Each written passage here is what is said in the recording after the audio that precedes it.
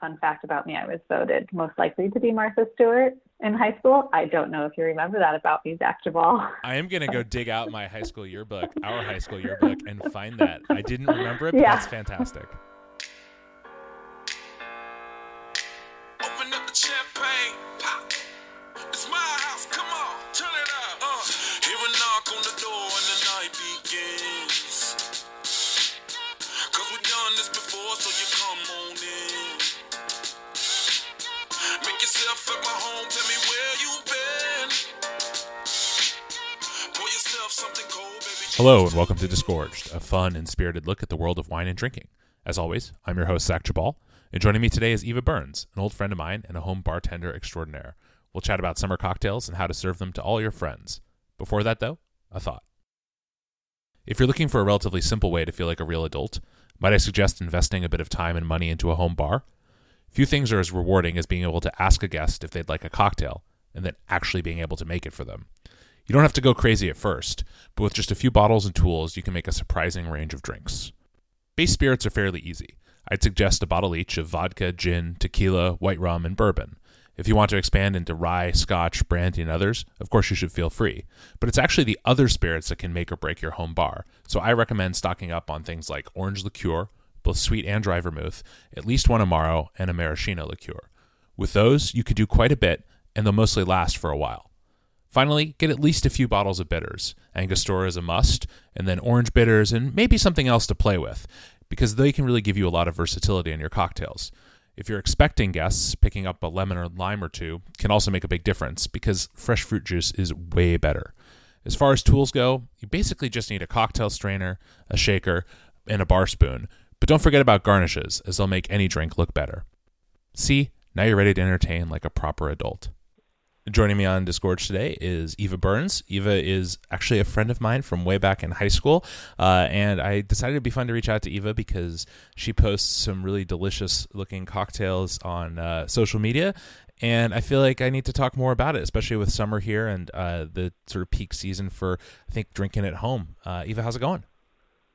Very well, thank you. I'm so happy that you reached out because I do love to drink and I like to talk about it. Excellent. Well, that is great. And let's start off with just what are some of your favorite drinks this time of year? As we kind of eventually, theoretically, the weather will be sunny and warm in Seattle or in the Seattle area, right? And in other parts of the country, it definitely is. Fingers crossed.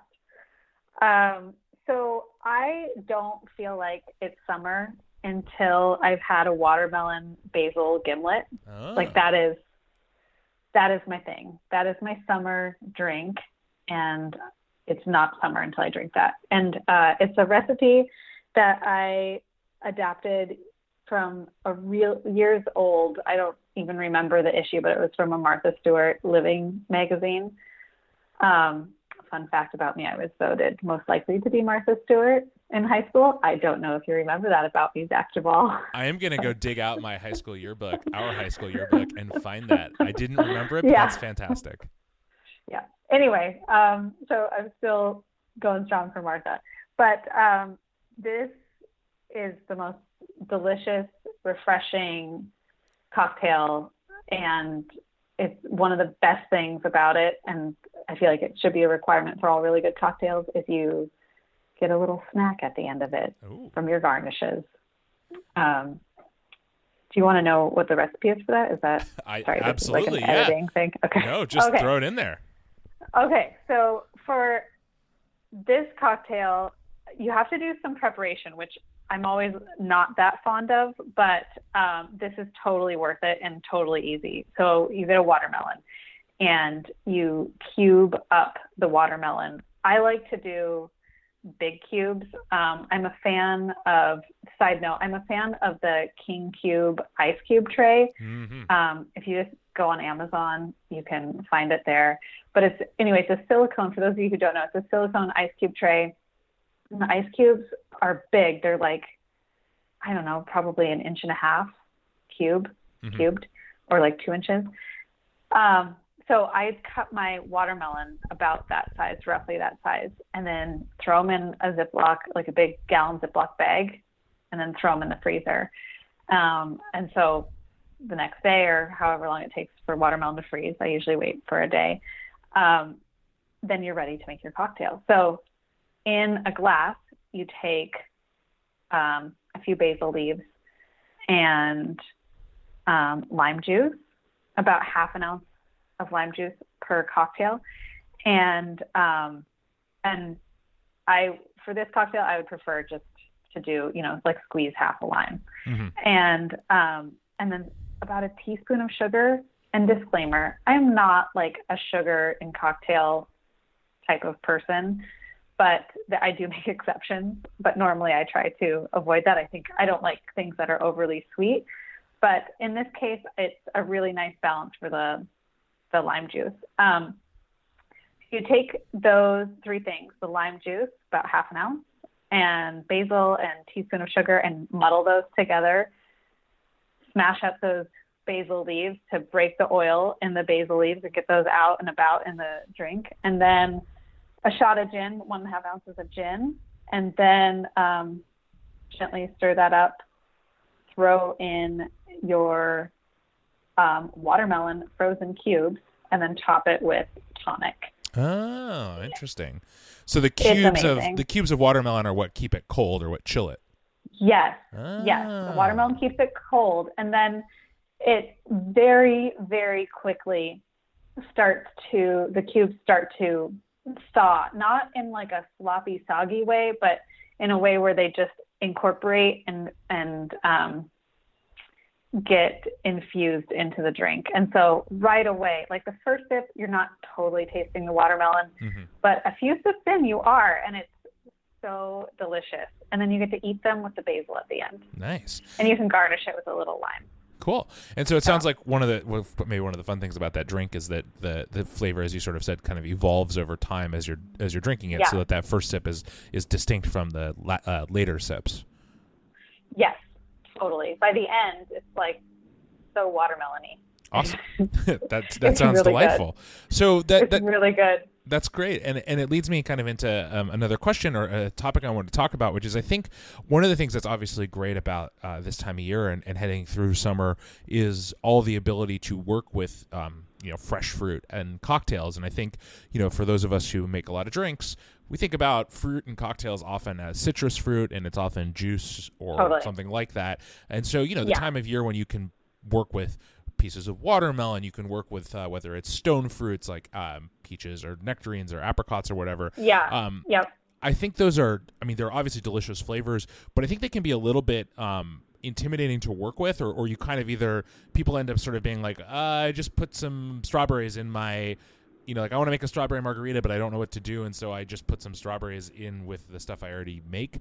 Do you have any thoughts on good ways for people to kind of integrate those fruits into their cocktails in a way that's maybe a little bit more interesting, like with the cubes of watermelon, than just putting them in the drink? Right, totally. And I think, but to back up a step, even just taking a basic drink like a mojito or a margarita and adding, like you were at the farmer's market and you found something really fresh, or you grew something in your garden, and just slicing that up, muddling it up, and putting that in the drink, I think that's a really great way to start, and a really great way to see what kind of flavor profiles that you are drawn to and work for you, or things that are just your experiment totally bombed. And that's just kind of a safe way to do that. So I think that, totally simple and easy to do, but I kind of love simple and easy. And then I think using syrups and infusions are another great way to incorporate flavor. It's a little bit more planning, but it's still very, very simple. So for syrups, a simple syrup is just equal parts water and sugar. And I'm sure most people listening to this know how to make a simple syrup, but just in case you don't, it's equal parts water and sugar. And you put that on the stove, bring it to a boil, and then turn it off as soon as it boils and just let it sit so that the sugar can dissolve, and you just let it cool down. Well, as soon as it boils, if you have something to throw in, like lime zest or peaches or basil or rosemary or cilantro, I don't know, what if you use cilantro? That'd be crazy. and just let that sit and just get that flavor and the warmth in that. You can mash it up a bit and then put it through a fine colander strainer when you're ready to use it and it's all cooled down. Yeah. And sometimes those kinds of syrups, sometimes it only takes like 10 minutes for it to impart flavor. I always go really long. I always go a few hours because I'm like, if I'm going to do this, I want to taste it. I don't want it to be subtle. Another good one is rosemary, although that's not super summery. Yeah, but it does work well with a lot of summer flavors as kind of as sort of a counterpoint to the sweet and sort of fruity side of things. Yes, yeah, sort of an herbaceous thing on the side.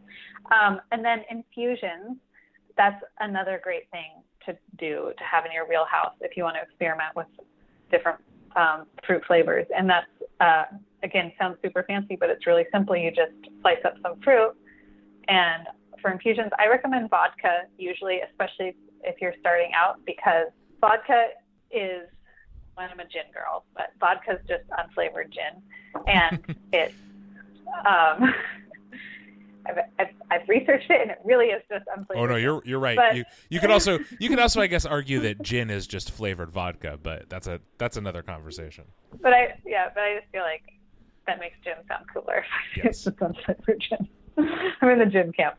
But when it comes to, not all the time, like if I were to use rosemary, I would do that with gin, because gin already has all these herby flavors, and I think that that would be it. I've done that before, where I put in some gin or put in some rosemary into gin. But anyway, that so you slice up fruit, so like peaches, for example, or cherries or something like that, you could put that into vodka and let it sit for a few days. And if you're like, I wonder if this is long enough, pour yourself some and do a very sophisticated tasting. And then you're like, yep, that's good. I can make a cocktail, or nope, I want to go a little bit more. And then sometimes you get some boozy fruit out of it. Mm-hmm. And that can be your garnish or thrown into a totally different drink. Yeah. And I think it's important with infusions too to as you sort of mentioned, to do somewhat regular taste tests, not just because it's fun to drink, but also because I've had the experience with infusions, especially maybe less with summer fruits, because they tend to be a little bit more generous with their flavor, but other things that can kind of tend towards bitterness, if you're not careful, like things like rosemary, sure, I think can get really out of hand if you're not kind of careful with them. So, it's a thing where you want to check it every, a couple of days. And then make a decision then when to strain it off. Yeah, and don't just leave it forever. I know I have a friend who made that mistake, and he was trying to make do basically like an herb infusion. So I think it was both, maybe it was sage and rosemary or something. He was trying to do an infusion into gin, and it was he was like, oh yeah, I'm doing this. And I was like, okay, cool. And then I came over at some point to his house and he was like, let's try this. And I was like, wait, you told me about this 2 months ago. It's still in there. And it was just undrinkable. So bad. Yeah, the point is, really you can unfortunately ruin your spirit and your experience if you're not at least a little bit careful. Yes. Be careful with your spirits. That's just good advice in general. Eva. It is really good advice. So speaking of being careful with spirits, I suppose. You talked about, you mentioned briefly gin. Obviously, vodka is a drink that people, or a spirit that people think about with this time of year. What else do you kind of associate with summer? Do you like playing around with and kind of fits into this broader flavor profile that we're talking about? Yeah. So last year I made up a cocktail for my husband that I've been excited to bring back this year, because I used raspberries that we grew in our garden. I suppose I could buy raspberries, but I sort of have a policy of not buying raspberries because they're overpriced. But I used Campari with bourbon. Oh. And I have a big heart eyes emojis for Campari. I love, love, love Campari. And for anybody who's not had it before, Campari is this ruby red elixir, and it's an aperitivo, and it's super, super bitter. And the first time I tasted it. I was like, you have got to be effing kidding me. Who would drink this? This is ridiculous. But the first, and I feel like that's a common thing for most people who take the first sip of Campari, and because it's so bitter. I'm really selling it, aren't I? But it's after you sip it, it leaves this lingering taste in your mouth that starts to dissipate and soften, and you're left wanting a little bit more. So you're like, well, this is weird, but maybe I'll try another sip. And then it's like, okay, that was bitter, but okay, it wasn't so bad. And it's just sort of this addictive thing that keeps happening, and you just keep sipping it. Before you know it, it's all gone. Yes.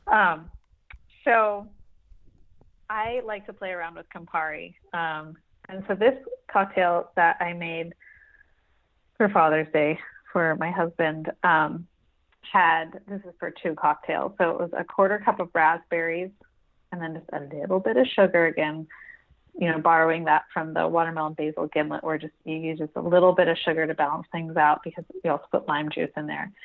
And so muddle those guys up, and then add 1/2 ounce of Campari and 1.5 ounces of bourbon, and then serve on ice, and then top that with tonic. And it was really good. It was very, very smoothie-like. And, mint would be good in that too, a garnish of mint, and garnish with lime.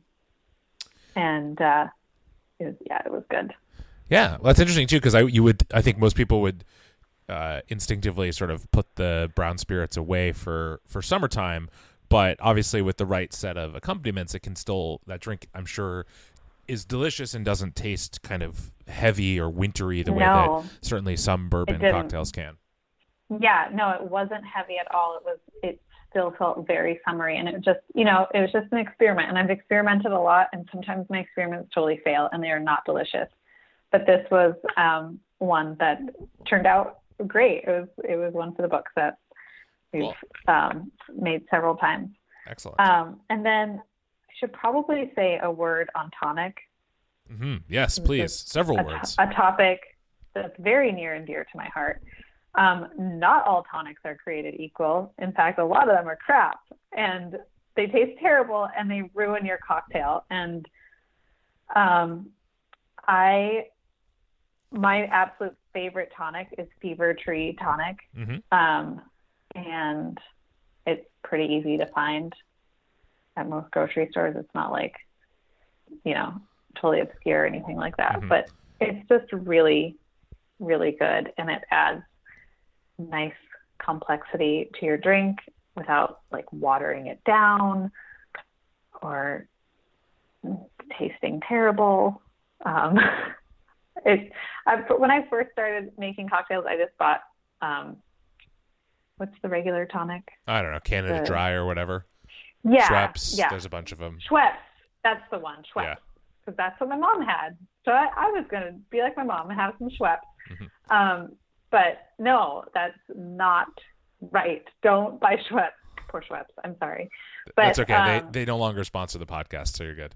They don't? Okay, thank God. But yeah, it just, even if you just try them side by side, because, I'm a bargain shopper. So if I'm like looking at 2 things, I'm like, why would I buy this Fever Tree when it's so much more than the Schweppes? And it's not like astronomically more, but it's totally worth it. In this case, it's totally worth it. And just elevates, that's the word. It elevates your cocktail. Yeah, and I think that's a really good point, because I think there are ingredients, and tonic being a key one, that people take a little bit for granted, or as you sort of said, sort of treat as, that's tonic. What's the difference? And when you do have the opportunity to try better or at least even distinctive, I mean, not only is not all tonic created equal from a quality standpoint, but also from a flavor standpoint. Like if you try a number of the sort of smaller production, I guess you could say artisanal, although I kind of hate that word, brands of tonic, you'll notice that they are not all the same, and they if you really want to be sort of particular about it, you can find, the kind of tonic you might want for your gin and tonic, say, is not the same as the kind of tonic you might want to put in, a couple of the cocktails you talked about, where there's a lot of other flavors going on, and so you maybe want a specific note to come through from the tonic. that's something I really like about Fever Tree is that on their labels, they kind of have a flavor profile on there below the title, and that I find that helpful. But I haven't met a Fever Tree tonic I don't like. They have a few different kinds. And that's when you mentioned gin and tonic, that's the reason why I started switching to that tonic, was because I was living in Washington, D.C. at the time. And I fell in love with this gin that it's definitely not sold here on the West Coast. Called Green Hat Gin. And it's amazing. It's so delicious that I had them mail me. It was not cheap, but they mailed me out a case of gin. Wow, and there you go. Now I have my gin supply, because I was tasting some gins in Seattle from some local places, and they were good, but you'll have to come down, Zach, and try my Green Hat Gin, because I love it so much. I will tell you, Eva, I have driven further for less, so I will gladly do that. But have you been to Tacoma? Yes, I have, in fact. But I mean, okay. I've driven further than Tacoma for worse reasons than going to try some delicious gin. So, okay, fair enough. So I think that actually the gin and tonic is actually a really good a good thing to bring up, because to me that's a drink I enjoy year round, but it might be the perfect summer drink if you're talking about simplicity. So I guess you might have already answered the question of what your perfect gin and tonic is, which would, I guess, be Green Hat Gin and Fever Tree Tonic, and we can leave you alone for the afternoon. But if you do, with a king cube, of course, cube, just one king cube, there you go. And I love citrus and I love lime, so I know that this isn't like totally pure, but I will either do like 2 small lime wedges or like one kind of big lime wedge. I know that's like bordering gimlet territory, but I just like it's not like that much lime. Gotcha. But So what I will say though is, if you had to add another ingredient to that drink, or if you ever do that's besides lime, I suppose, is there something else that you occasionally are like, I'm gonna just gonna tweak this a little bit? Just a little bit.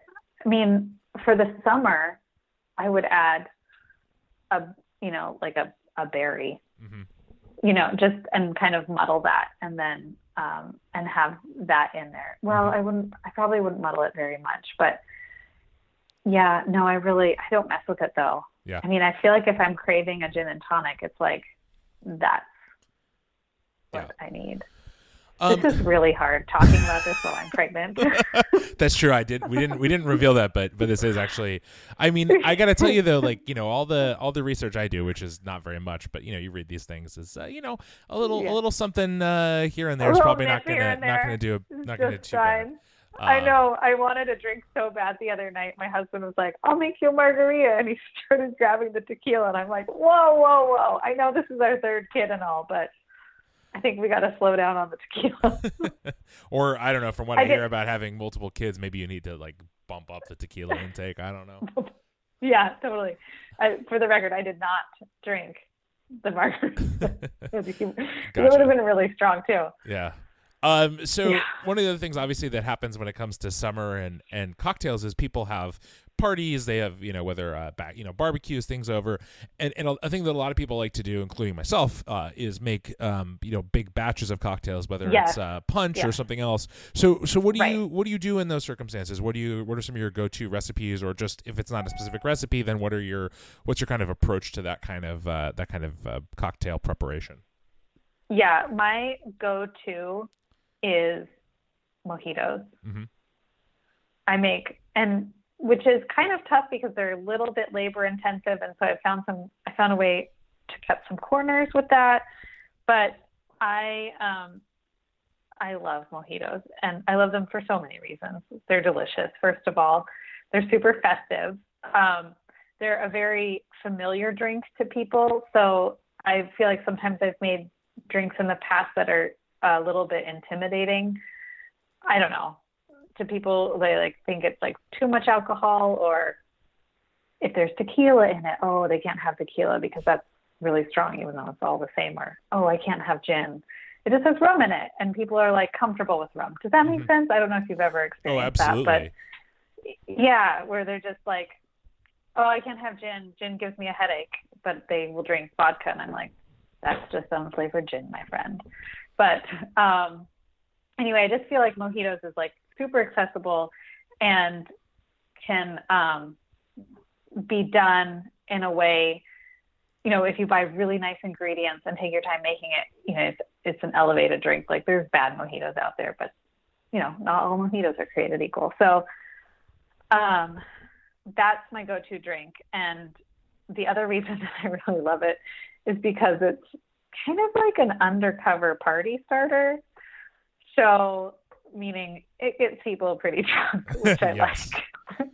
So I like bringing that side out, and people, when, you know, you have the people who are like, oh, I'll just have half a glass, and then like they have half a glass, and then 3 glasses later they're totally drunk. But anyway, that's why I enjoy mojitos. So and I will just make a big batch of them because nobody wants to be stuck muddling mint leaves in the kitchen. When, I mean, that's like the biggest party mistake is like, you know, having a great cocktail idea, but then not being able to enjoy your guests because you're mixing said cocktail, you know, 27 times for all of your people. So big batch of mojitos. And what I do is I have the soda separate sometimes. So I'll make like a pitcher of the lime juice, simple syrup, mint leaves, and rum, and then I'll just pour that from the pitcher and then top with soda over ice. Super easy, or people can do that themselves. And then if you're making, the ideal thing is to juice your own limes, of course. But if you're making a really, really big batch, you can buy the lime juice. I'm just going to say it. You might edit that out, Zach. But I was going to say, I was reaching for the delete button as you said it. Were you? I know. Hey, look, I understand. It's better to make the mojitos yourself than buy some godforsaken pre-made mix that they sell now. Oh, so God. So yes, if you have to buy, if people out there, if to serve your guests mojitos, you have to buy lime juice. I guess that's better than others. Don't buy the lime juice that's in the shape of a plastic, like in the shape of a little lime. It's green and it's plastic and it's like in the produce section. Yes, I'm familiar. Don't buy that. You're better than that. Don't buy that. And don't buy the stuff that's in the green bottle. Probably a lot of lime juice is in a green bottle, but it's like the same brand as the little lime bottle. Yeah. Don't buy that. Like, buy something that's organic, and when you look at the ingredients label, is just lime juice, and you know, it's not like been on the shelf for 3 years and will expire in 3 more years. Yes. Like, you know, buy something as fresh as you can, and then it's fine.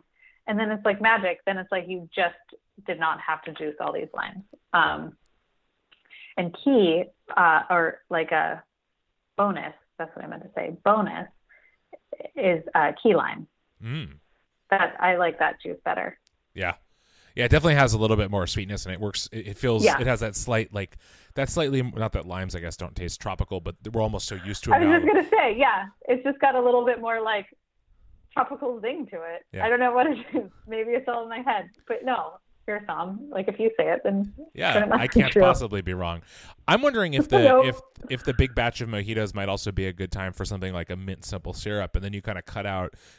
Granted, you kind of lose a little bit of the visual of the mint, but you could still probably even just throw some mint in there as a garnish. But I would just think, like, if I were making mojitos for 30, I would make mint simple syrup, and then just that way I've got the flavor, and I don't have to deal with any muddling at all.